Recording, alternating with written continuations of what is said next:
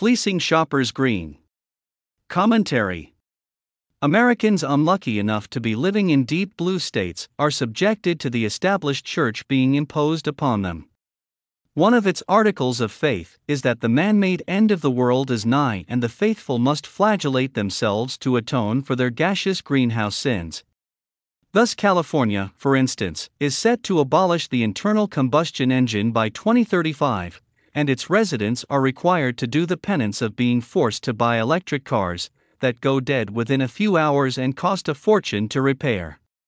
In New Jersey, however, citizens never imagined that a 2022 ban on free disposable plastic grocery bags, which supposedly would save the Garden State from boiling into a desert wasteland in a few decades, was actually a scam hatched by government and business working together to line the pockets of supermarkets with green millions, green as in currency, not conservation.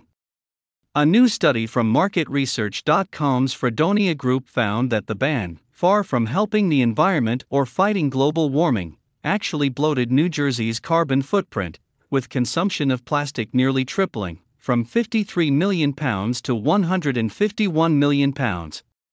This is because the heavier, supposedly reusable shopping bags of non-woven polypropylene make use of more than 15 times more plastic, generating more than 5 times the greenhouse gases per bag while being made than the extremely thin polyethylene bags that were banned.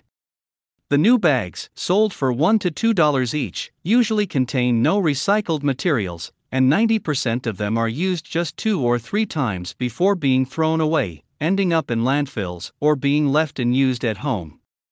What's more, grocery delivery services are being used significantly more, with the new, heavier polypropylene bags being made use of for every transaction. One factor in the reusable bags being grossly underused may be that they have been found to spread contagious diseases, sometimes by polymerase chain reaction, as a study published in the Journal of Infectious Diseases documented. Coronavirus has been found remaining on plastic for 72 hours. So how do shoppers like the idea of taking those bags they bought for $1 and washing them with a disinfectant solution of 62 to 71% ethanol, 0.5% hydrogen peroxide, or 0.1% bleach to kill the virus? Or following some of the other burdensome regimens recommended by the Centers for Disease Control and Prevention? The absurdity of such a backfiring of imposed policy, which is so resented by consumers, is laughable enough that you would imagine this would be something on which the industry affected would confront and oppose the big brother of state government. But it turns out there is more going on here than just an opportunity for corporations to look heroic and give the planet a few more years before it becomes a setting similar to one of Charlton Heston's 1970s dystopian science fiction movies, such as Soylent Green, Omega Man, Planet of the Apes. The ban is an ongoing gold mine for supermarkets. Sales of the heavier, more polluting, bacteria-carrying bags that end up being purchased over and over means as much as $200,000 in profits per store location. In the case of one major retailer, an in-depth study found an estimated $42 million in profit in bag sales across New Jersey.